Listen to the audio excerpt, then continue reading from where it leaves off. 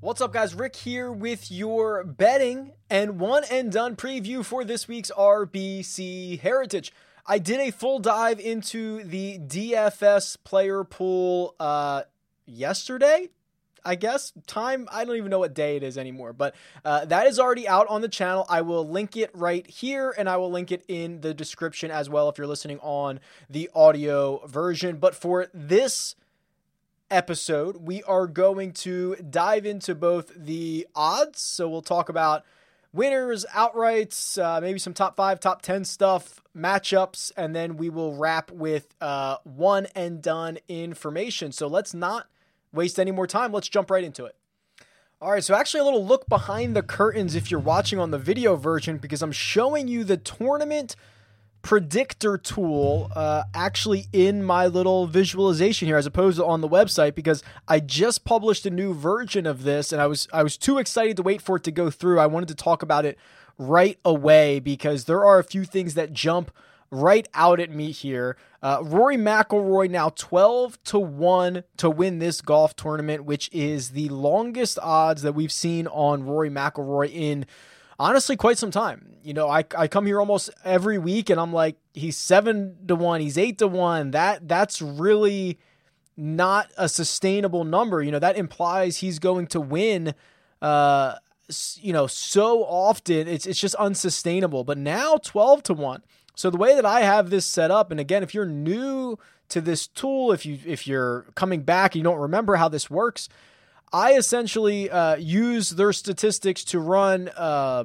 It's just a normal distribution model of how often each golfer can actually get to the target winning score at the RBC Heritage. And the way to read this is Rory McIlroy is going to get to the target winning score about 12.5% of the time. That's not much different week to week. He's going to win, I shouldn't say he's going to win. He's going to get to the target score, and there could be 4 or 5 guys who get to the target score.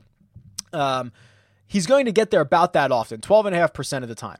Now, Vegas is finally implying his odds at 12-1. That is implying that he's going to win about 7.6% of the time. Normally, with 8-1 odds, you're talking about over 10% of the time are the implied odds. So this is the biggest value on Rory McIlroy that we have seen in quite some time. So I'm not generally a fan of betting the shortest golfer in the field, especially in a field that is this deep. But I will tell you, if you want to bet Rory or you want to bet the shortest guy, now's the time. This is the best odds, the best value we've seen on Rory McIlroy, or the favorite in whatever I can remember in recent memory.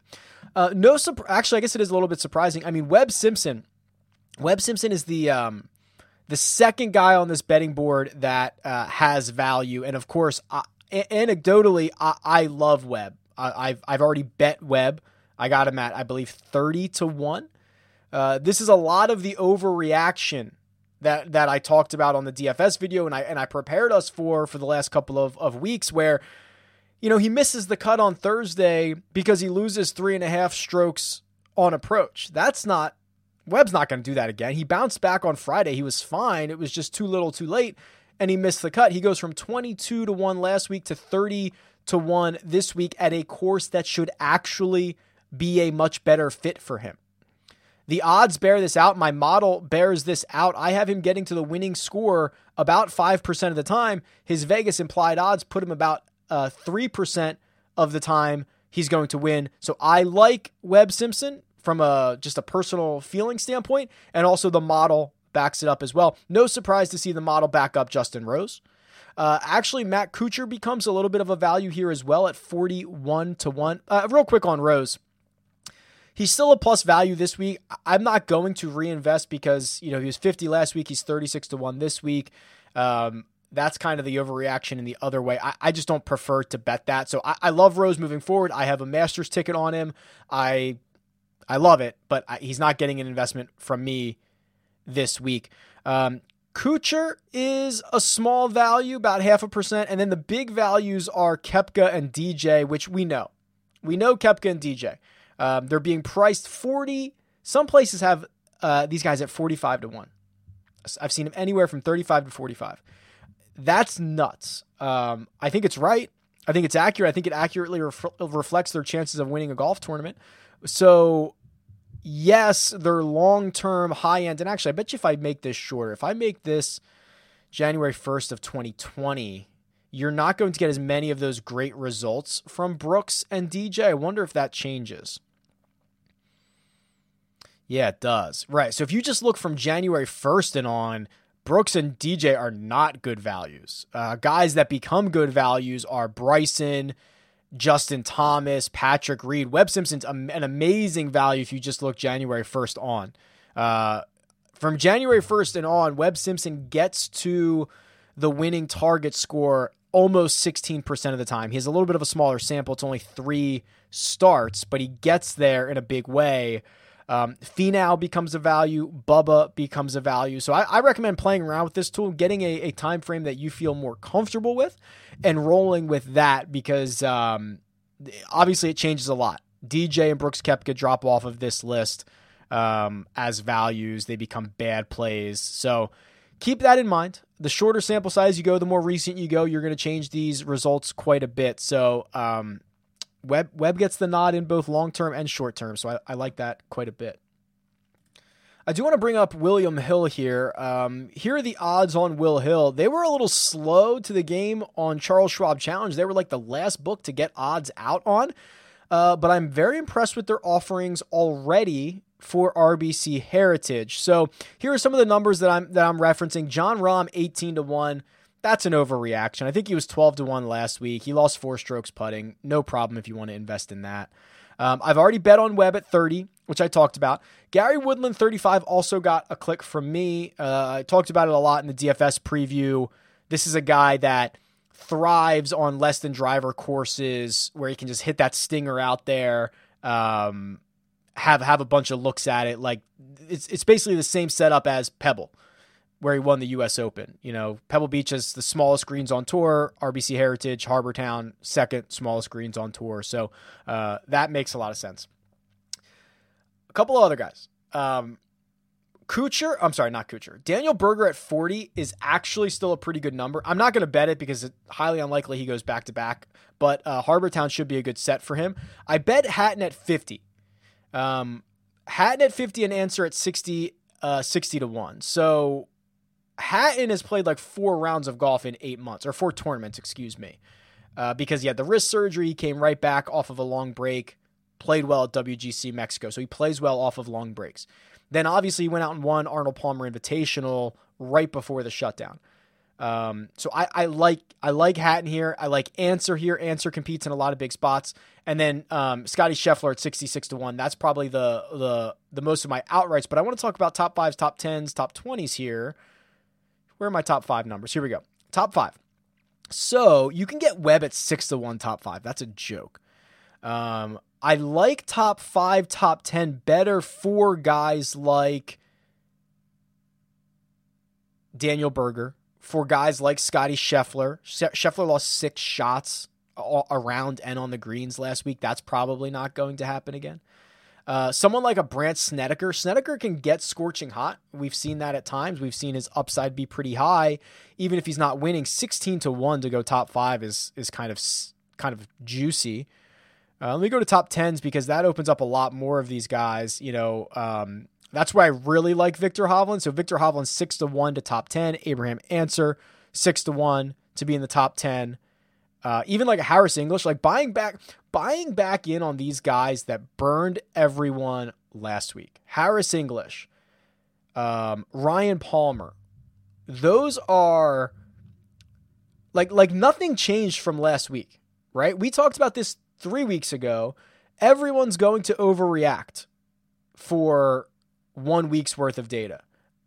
Don't do it. So I highly encourage you to almost just, Men in Black, forget what you saw last week. Like there's not that much, nothing has changed from when we liked Harris English last week and we liked Ryan Palmer. I still think that those are reasonable bets to make. First round leader. I have a tool in the works for this, for first round leader, because it's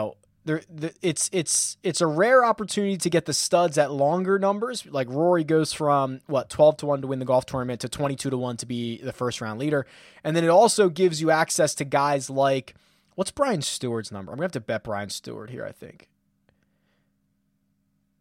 Here we go. Brian Stewart, 150-1 to be your first round leader. I think I mentioned this in the DFS video. Brian Stewart shot the round of the day on Sunday. He went out very early. He went out in the first, I shouldn't even call it a first group. He was by himself. He didn't have a playing partner. He didn't have a marker.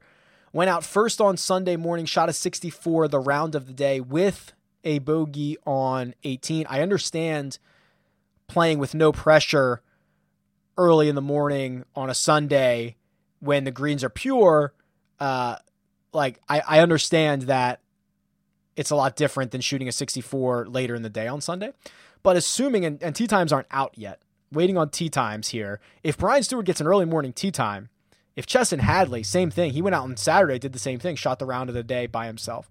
If those guys can get early round tee times, I like that. They found something or potentially found something on the weekends there at Colonial, might be able to carry that over into Harbour Town this week.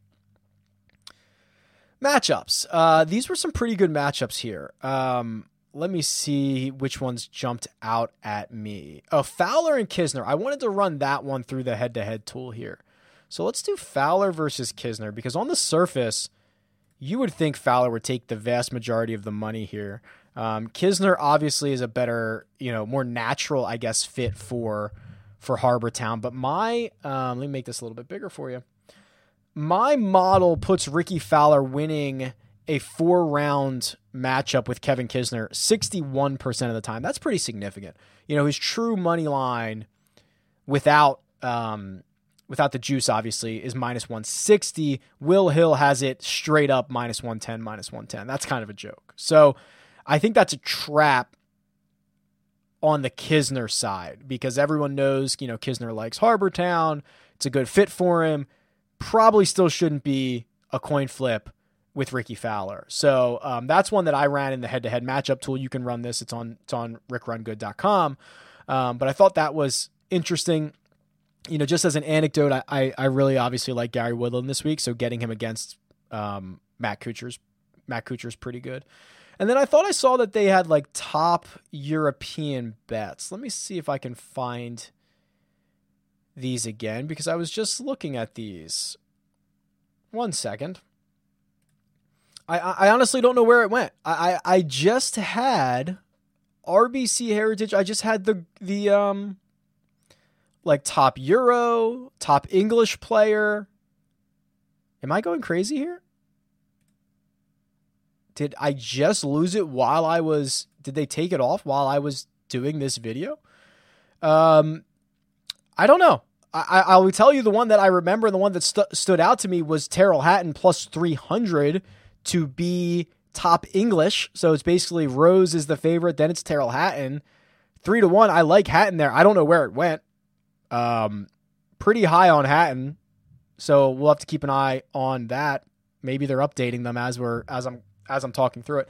Anyway, let's jump over to the one and done here really quickly. I think by this point, if you've watched the DFS video, if you've watched, listen to this episode, obviously, the guys that I'm high on. So we have to kind of translate that into one and done. And we have to kind of translate that into, maybe a little bit more strategy. So let's look at total golfer usage this season. And there's Hideki.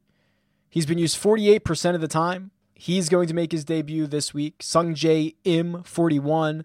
Jon Rahm, 37. So those are the most popular golfers overall. Let's look at what the most popular golfers last year here were, although I will tell you, vastly different field, right? I mean, this field's absolutely stacked. Top 5 players in the world here. Kuchar was very popular last year. He ended up earning you $745,000. That would have been a second place finish, I believe. Jim Furyk, very popular. Patrick Cantlay, Kevin Kisner, Webb Simpson. That's the profile, right? That's the profile of golfer that hits a lot of fairways, hits a lot of greens. I really think this is going to depend a lot on your positioning within your said one and done contest. This is not a big prize pool by any stretch of the imagination. If you are trying to front run, if you're trying to get a stud at the top, I do think that for one and done purposes, like Webb is a pretty good front runner. He's an elite player. I don't care what you say. I know he's not a top 5 player in the world, but his strokes gain numbers are absolutely elite. It should be a good spot for him. Someone like Viktor Hovland, I think, is super interesting because let's be real here. The lack of fans, I think it really helps out. I don't think it hurts the big name players. They're fine. They're used to playing in front of 20,000 people flanking every single tee and green. But the no-name guys, it's also why I think Berger on Sunday, without hearing the crowd roars, without hearing all that stuff, without the pressure even more amplified on him, gets a really good draw with Harold Varner III on Sunday. That is like a no pressure group whatsoever. That pairing right there. And I don't know if it helps. I mean, I don't know if that was part of it for Berger, but I don't think it hurts. So you look at guys like Viktor Hovland, who obviously I love. This is much more like his amateur days. This is much more like his college days. No fans out there to worry about. He does, if he gets paired with Rory or someone at some point, he's not worried about the throngs of fans running from tee to green.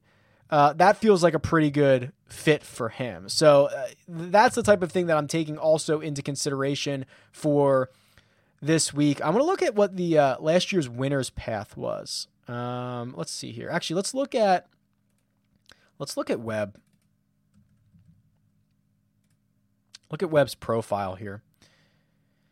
So you can see, Webb has natural playing points. 1, 2, 3, 4, 5 times last year. He was picked over 200 times. I'd argue that's probably the most, concentrated ownership in certain events. Rory kind of gets played at the majors. Some guys get spread out over the course of a season, but Webb gets played a lot, especially the 255 times he was picked last week. To get you 0 points, I really do believe Webb is probably the best one and done pick this week.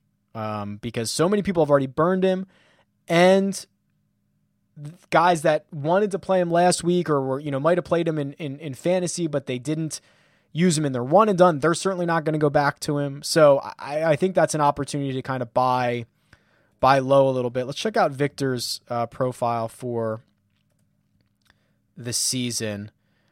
Puerto Rico Open obviously won that for the $500,000. Hasn't been. And actually, a lot of people burned him there. A lot of people burned him at 348. 348 if you burned him. That's actually a great place to use him. Has pretty much flown under the radar since. 53 picks or less every single week. I'm going to say that goes up this week. I'm probably going to play him. Maybe not it depends on my one and done situation, but I obviously like him quite a bit. And let's see what Gary Woodland's is, because Woodland's going to be one of the more popular players this week. Yeah, wow. Very similar to last year, where Woodland gets used early in the season and then not that much ever again. Last year, almost over 800 combined picks between the first 2 tournaments of the year. Wow. Kind of similar this year. I mean, 400 picks at Farmers, another 177 at Waste Management, another 278 at Honda. That's a lot of people who have already used Gary Woodland. This feels like one of the better spots for him. Might have to consider Gary if you are still able to use him. So there you go. That's generally what I'm thinking. You've got my bets for the week. You've got my thoughts for the week. I will have to narrow down a one and done pick moving forward. But yeah, this should be a lot of fun. Another star-packed field. Let me know who you're playing. Tweet me at RickRunGood. And we'll catch you next time.